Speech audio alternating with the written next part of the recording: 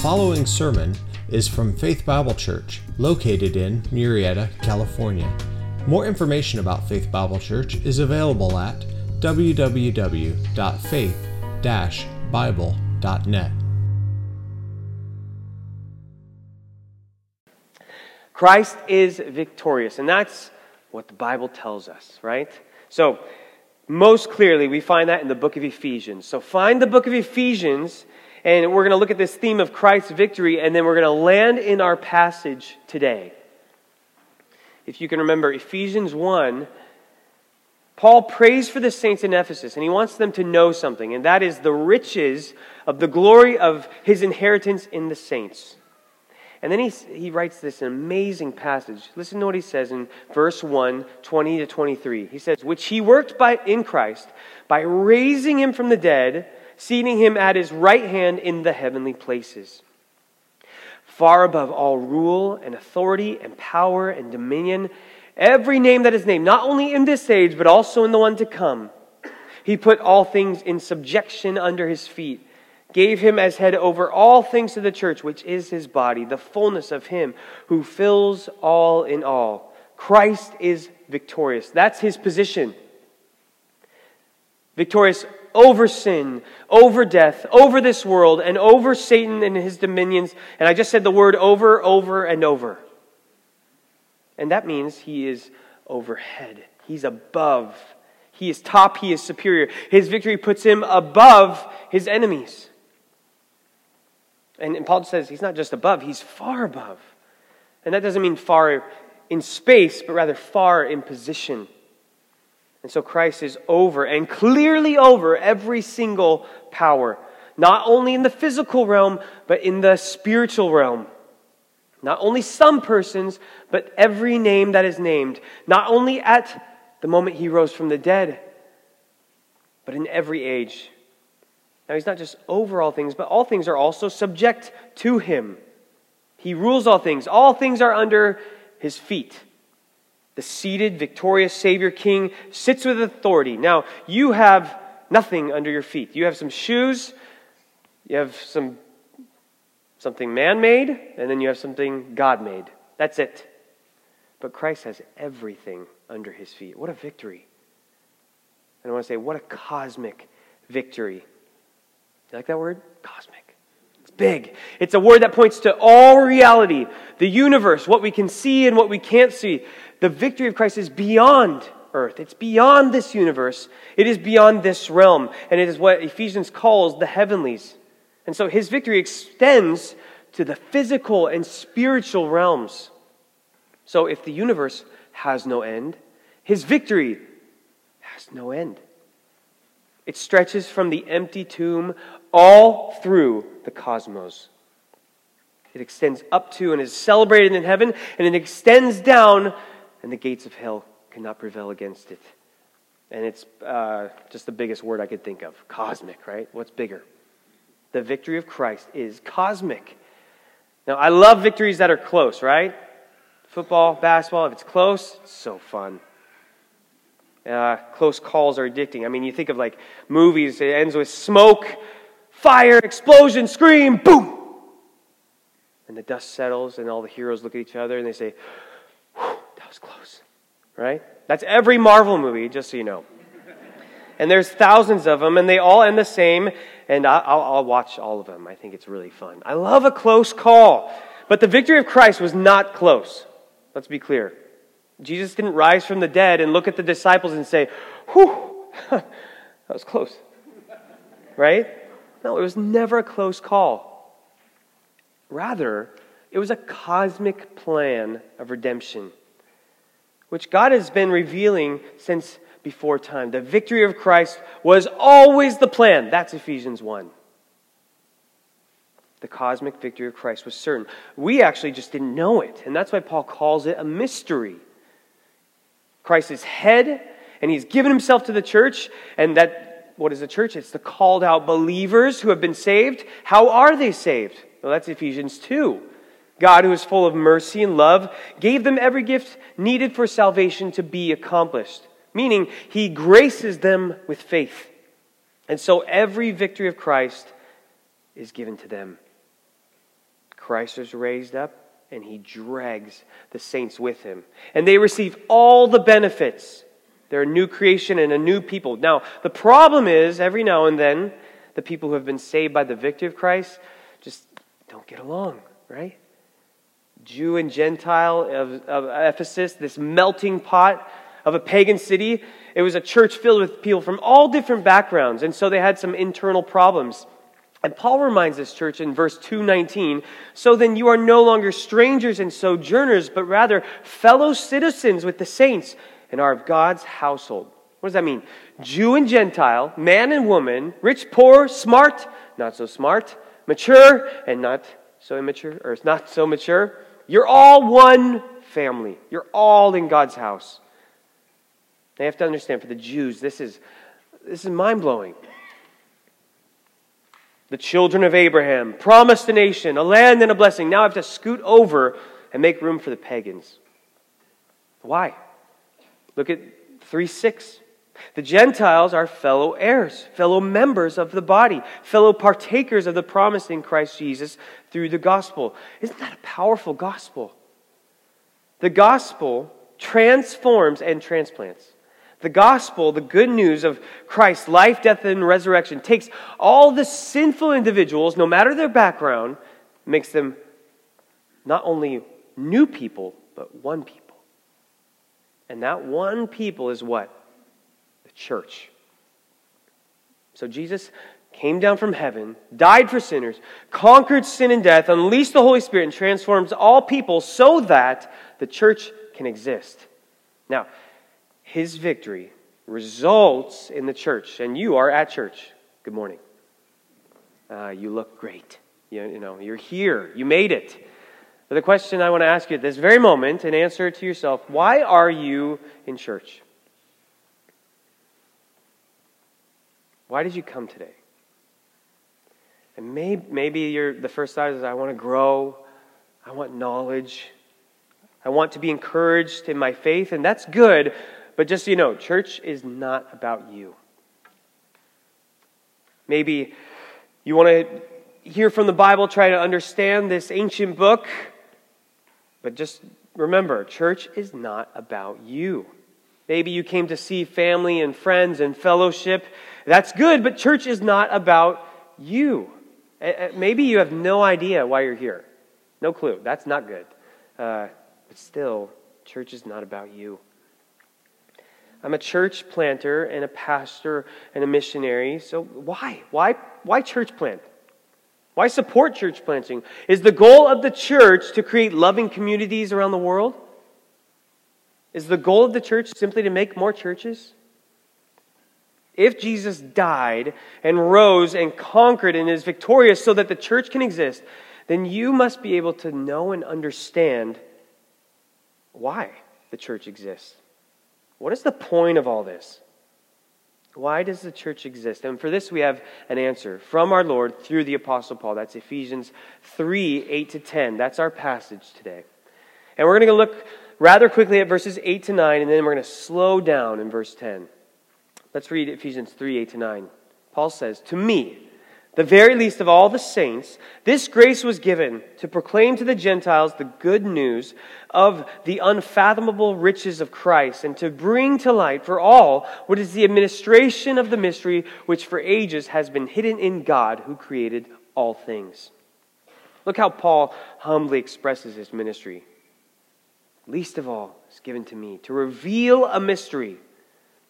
All now who are transformed and transported into the family of God, they are the church." But remember, at one time this was not known. It was hidden. This was a mystery. But now it is revealed.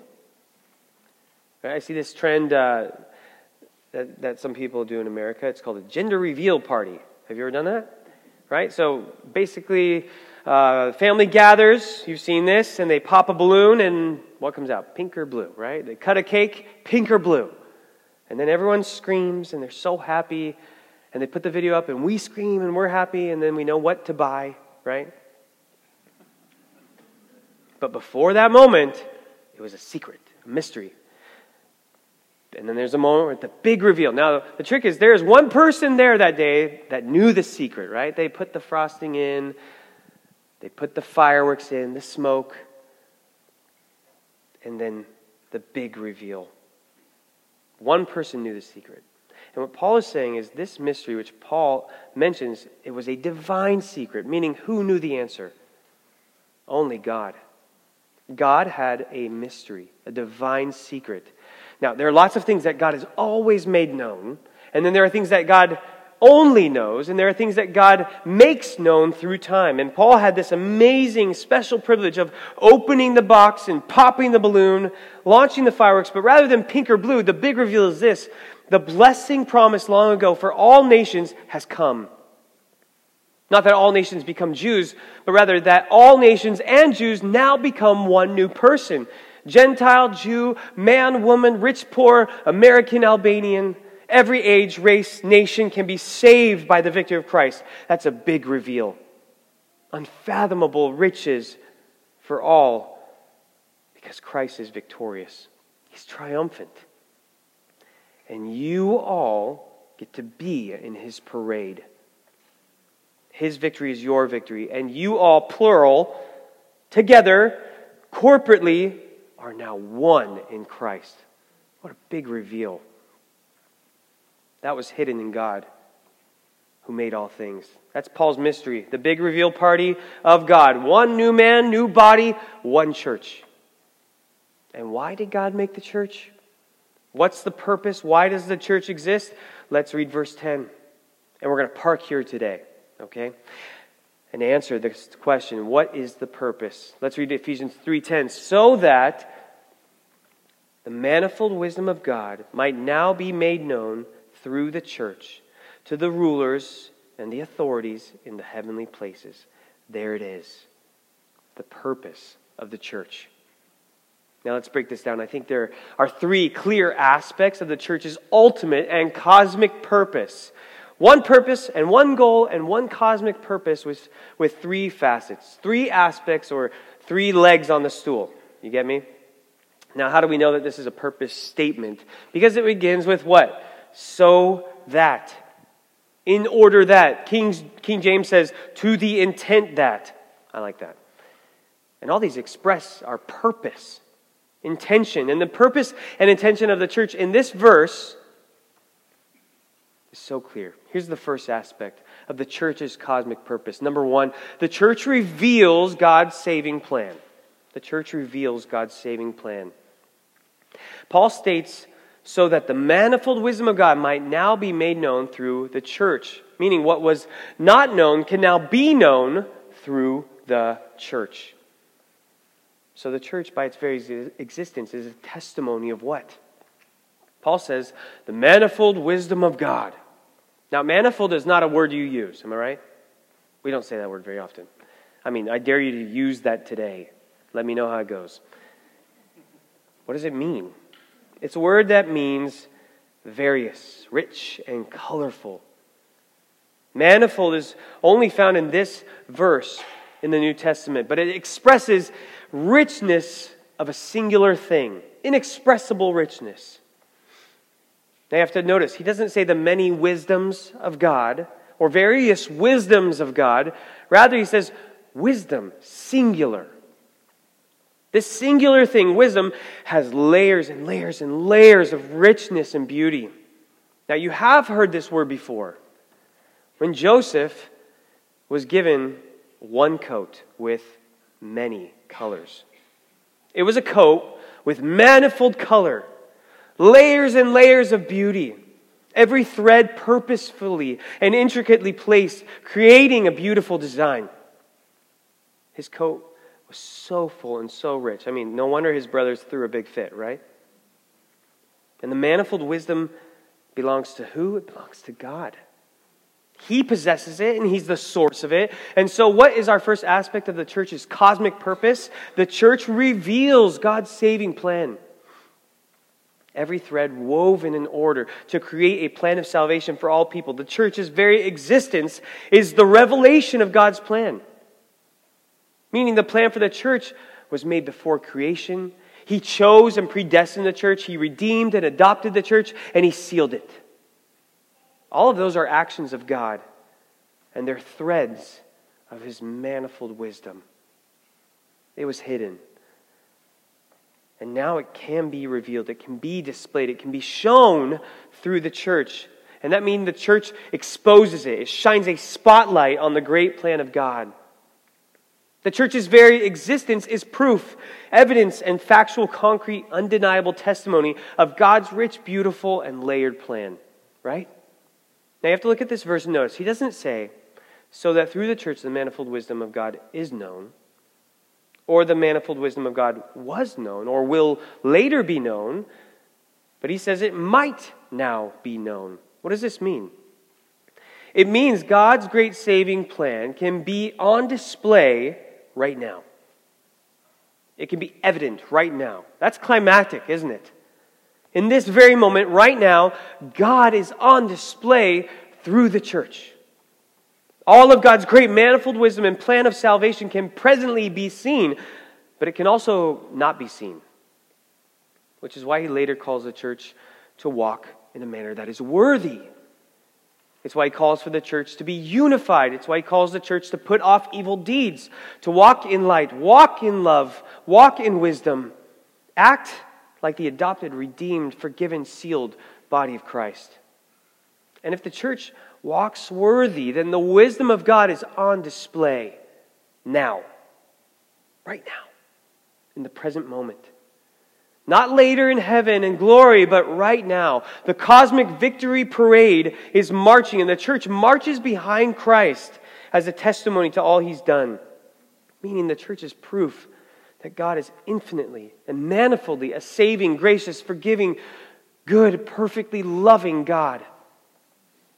What a revelation. But to who? Who needs to see this? Who's watching this parade? Who's this revealed to? Look again in verse 10. So that the manifold wisdom of God might now be made known through the church to the rulers and authorities.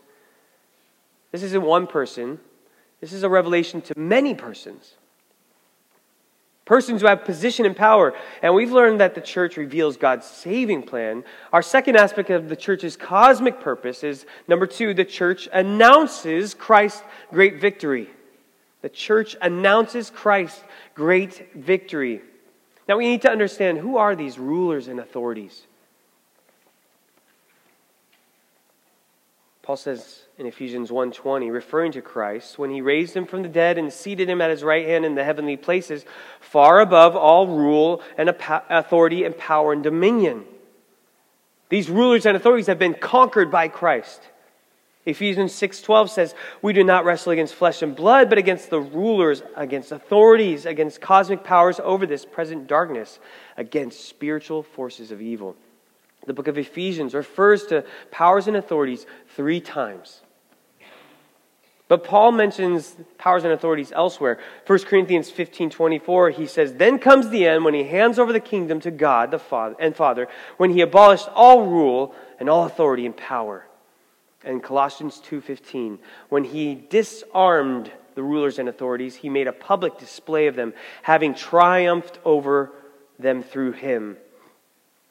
His victory causes rulers and authorities to be disarmed. They've dropped their weapons. He is triumphing, and He will continue to triumph. Now, the apostles made something super clear for us. Christ's victory was over the rulers and authorities, and the rulers and authorities are not of this realm. Right? In creation, God, who made all things, He made the physical and the spiritual. So you have a rock, which is physical, but no life. And you have a plant, which is physical and has life, but not the breath of life. And then you have man that is physical and spiritual because he is made in the image of God. And then you have angels, which are not physical, just spirit.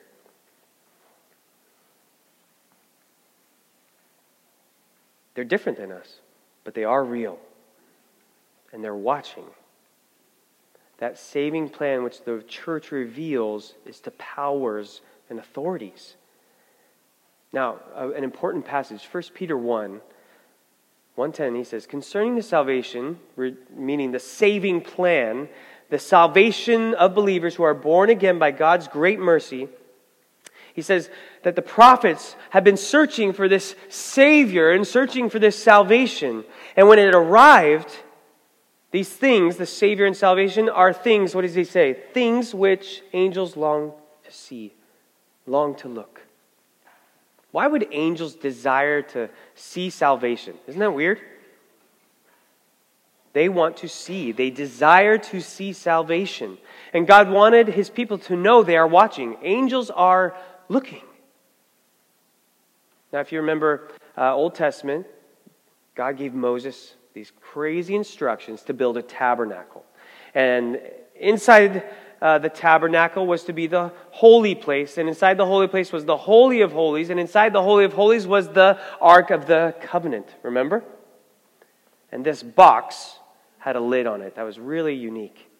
On top was to be 2 angels made of gold, or cherubim. It says in Exodus 25, the cherubim shall have their wings spread upward, covering the mercy seat with their wings, facing one another, and the faces of the cherubim are to be turned toward the mercy seat. Turned toward the mercy seat, as in looking down. They're watching. They've always been watching. Now, we say sometimes an angel was watching out for me. The angel was by my side. Now, the Bible tells us that angels are watching, but not you. Rather, they're watching the unfolding of God's manifold wisdom.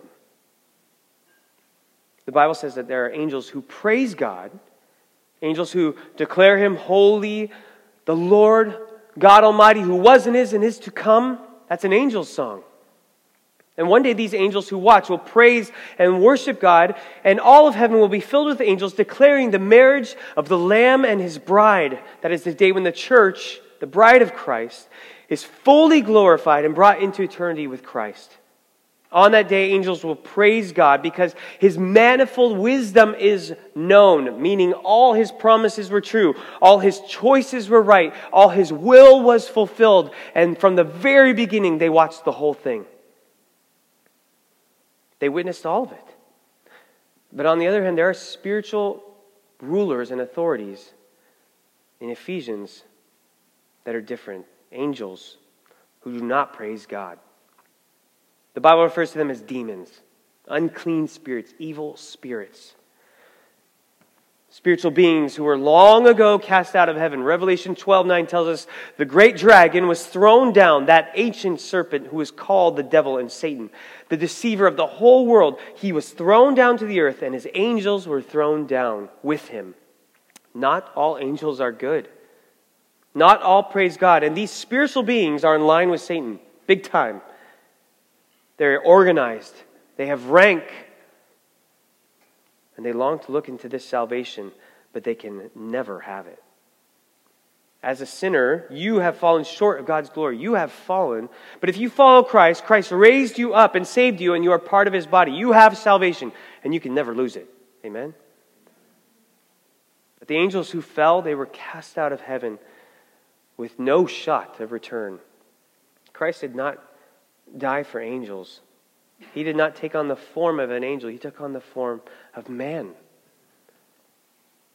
So they cannot be redeemed. They cannot be saved. And while they may hate you for your salvation, at the same time they can't look away. They must watch the unfolding of God's wisdom, which ultimately leads to their eternal judgment and damnation. But before that day, there is a battle you are in. Not against flesh and blood, but against the rulers, against authorities, against cosmic powers over this present darkness. You have salvation. They can't take it. But they want to rob the church of every blessing. They want to bring the church down. But Christ's church will not fall. It cannot, because he conquered. And so we are more than conquerors. We, the church, are a proclamation to the rulers and authorities who have rebelled against God that they lose. They are defeated, and God's manifold wisdom wins. The church reveals the saving plan of God. The church announces the victory of Christ. Now let's read this verse one more time. I hope you've memorized it by now. 3:10. so that the manifold wisdom of God might now be made known through the church to the rulers and authorities in the heavenly places. The final objective in the church's cosmic plan. Number 3, the church testifies in the spiritual realm. Now, your Bible may say in the heavenly places or in the heavenlies. It's an interesting choice, isn't it? He doesn't say the rulers and authorities in this world, but in the heavenly places, which is plural. It's more than one place, but it's not this world. What are the heavenlies? Paul has actually been building, snowballing this idea, the whole book. Let me show you. 1:3, blessed be the God and Father of our Lord Jesus Christ, who has blessed us in Christ with every spiritual blessing in the heavenly places. 1:20, that he worked in Christ when he raised him from the dead and seated him at his right hand in the heavenly places. 2:6, and raised us up with him and seated us with him in the heavenly places in Christ Jesus. And 6:12, against cosmic powers over this present darkness, against spiritual forces of evil in heavenly places. The heavenlies, heavenly places, is the spiritual reality you live in now and you will live in forever. We see that word heaven, and we immediately think, oh, this is about the future. This is about eternity. But it's not. The heavenlies or heavenly places are a reference to your spiritual reality. So let me prove it. Answer me right now. Do you have right now all the blessings of God? Yes, you do. Is Christ seated in authority over the spiritual realm right now? Right now, yes. Are you currently seated in Christ's victory in the spiritual realm? Yes. Are you fighting powers and authorities in the spiritual realm? Yes. Our life is spiritual. And so the church testifies in the spiritual realm, which is another reality. Now, we live in a lot of realities, right? We have the physical reality, psychological reality, virtual reality for some of you. But do not ever get confused. Don't ever forget your greatest and truest reality is your spiritual reality. You were dead in your trespasses and sins, and now you are made alive. So you're seated with Christ in the heavenlies. Currently, that is your greatest reality. The spiritual realm refers to your relationship with God. You have intimacy with the Creator of all things. It refers to your union with Christ, who has given himself to you spiritually. It refers to your walk with the Holy Spirit. It refers to your communion with God through prayer. It refers to every part of your spiritual life, which is the main part of your life. And you all, corporately together, as a church, testify to the spiritual realm. You corporately impact the heavens. You corporately impact the powers of darkness. What this means, church, is that every single time you come together, in a worthy manner, a cosmic event happens where God puts himself on display, and all spiritual beings, good and bad, recognize again the cosmic victory of Christ. Well, how does the church proclaim that Christ's victory is real? How do we do that? Well, that's Ephesians 4, 5, and 6. It's by walking in a manner worthy. It's by putting off the deeds of darkness. It's by walking in love, walking in light and in wisdom. It's submitting to one another. It's wives who follow their husbands because their husbands lead them as Christ loves his church. It's children submitting to their parents. It's servants submitting to their masters. It is to wear his armor as we wage war in the realm of darkness. That's how we proclaim the victory of Christ. Now, when we fail to proclaim Christ's cosmic victory, we actually proclaim something else. When we fail to walk in a worthy manner, we proclaim his victory wasn't actually enough. When we walk in darkness, meaning we continue to practice sin, it is to declare his victory wasn't sufficient. If we hide the deeds of darkness, it is to declare that his victory wasn't transformative. To be drunk with wine is to declare his victory wasn't satisfying. To divorce is to say his victory wasn't enough for his bride. To rebel against parents and masters is to say his victory didn't actually give him all authority. But Jesus says, all authority in heaven and on earth has been given to me. And he said this because he is victorious. His victory is our victory. But sometimes we fail to live in the victory of Christ. We forget to live in a spiritual reality. We can compartmentalize our spiritual life. But don't get me wrong, every single moment is a spiritual moment. Every single moment. Where you, as a spiritual, regenerated saint, you're connected to God Almighty. When the church gathers, the church reveals God's saving plan. It announces Christ's victory, and the church testifies in the spiritual realm. When we gather and are living in a worthy manner, according to how He has called us to live, the cosmic victory of Christ, the parade is on. And the spiritual realm witnesses God's great manifold wisdom. And this church, Faith Bible Church, you are part of that. You're part of that. You are proof and evidence of God's great wisdom, and heaven and hell are watching. The Church of Pogradec, Albania is proof of God's great wisdom, and heaven and hell are watching. Now, there are places in the world, entire towns, entire cities, nations, where no one knows that. Where no one knows of Christ. There are places where no one knows the one true God. Places where no one knows what the church is. And that is wrong. Because that's our purpose. To make disciples of all nations. That the great manifold wisdom of God is proclaimed and proven in heaven and hell. The church is the extension of God's power and Christ's victory. And sometimes when we hear of a place where Christ is not proclaimed, or where the church is failing or about to crumble, or churches and Christians who need help, sometimes we respond and say, man, that sounds so hard. What do you guys want for lunch? Or do we act? All authority in heaven and on earth has been given to me. Go, therefore, and make disciples of all nations. And here's the truth. When we do not respond to this command from our victorious Savior, what are we proclaiming? We're actually proclaiming His victory isn't worth proclaiming. Now, God called me to plant and establish a church in a small city, in a small country. But why? So that heaven and hell would tremble at the victory of Christ. It's Sunday morning. Why did you come to church today?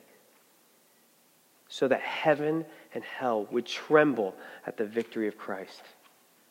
His cosmic victory is on parade, and behind Him follows the church marching in His armor. It's cosmic. It's epic, isn't it? And your smoky dust of a life suddenly becomes a display of Christ's victory.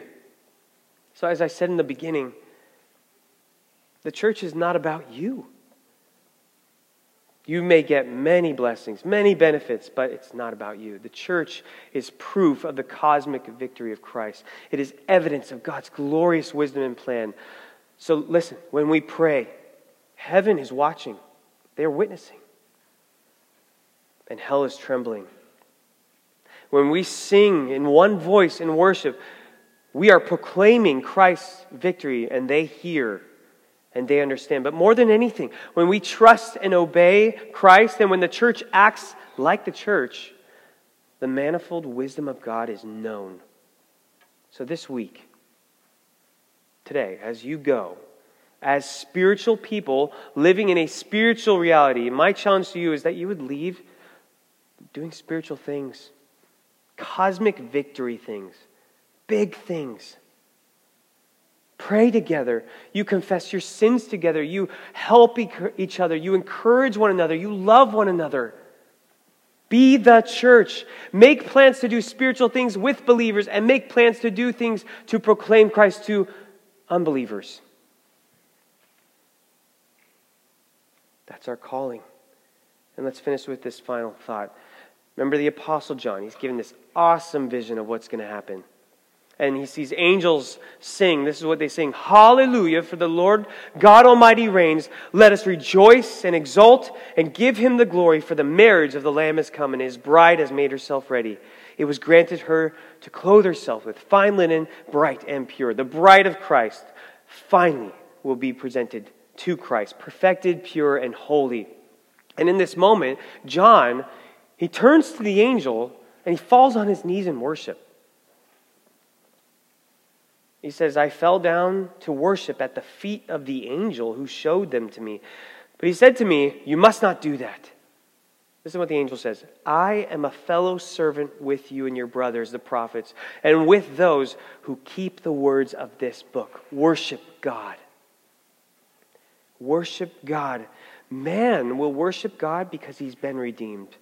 And angels worship God because they witnessed redemption. That's how the parade ends. Angels in worship, man in worship, and God receives all the glory. So then, church, let us worship in everything we do. Make God great in all you do. Make God worthy in all you do, because everything you do is spiritual.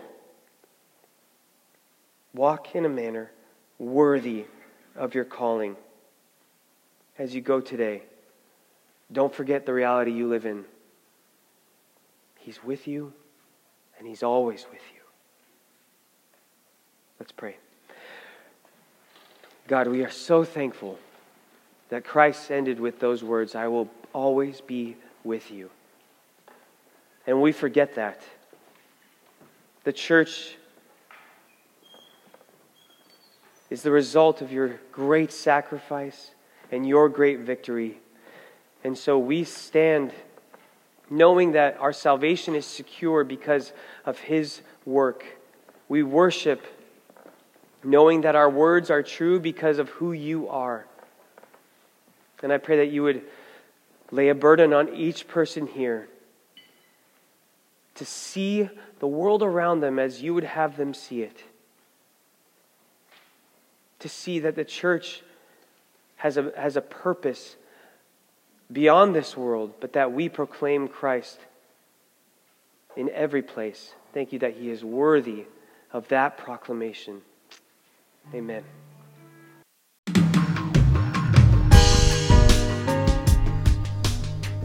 Thanks for listening today.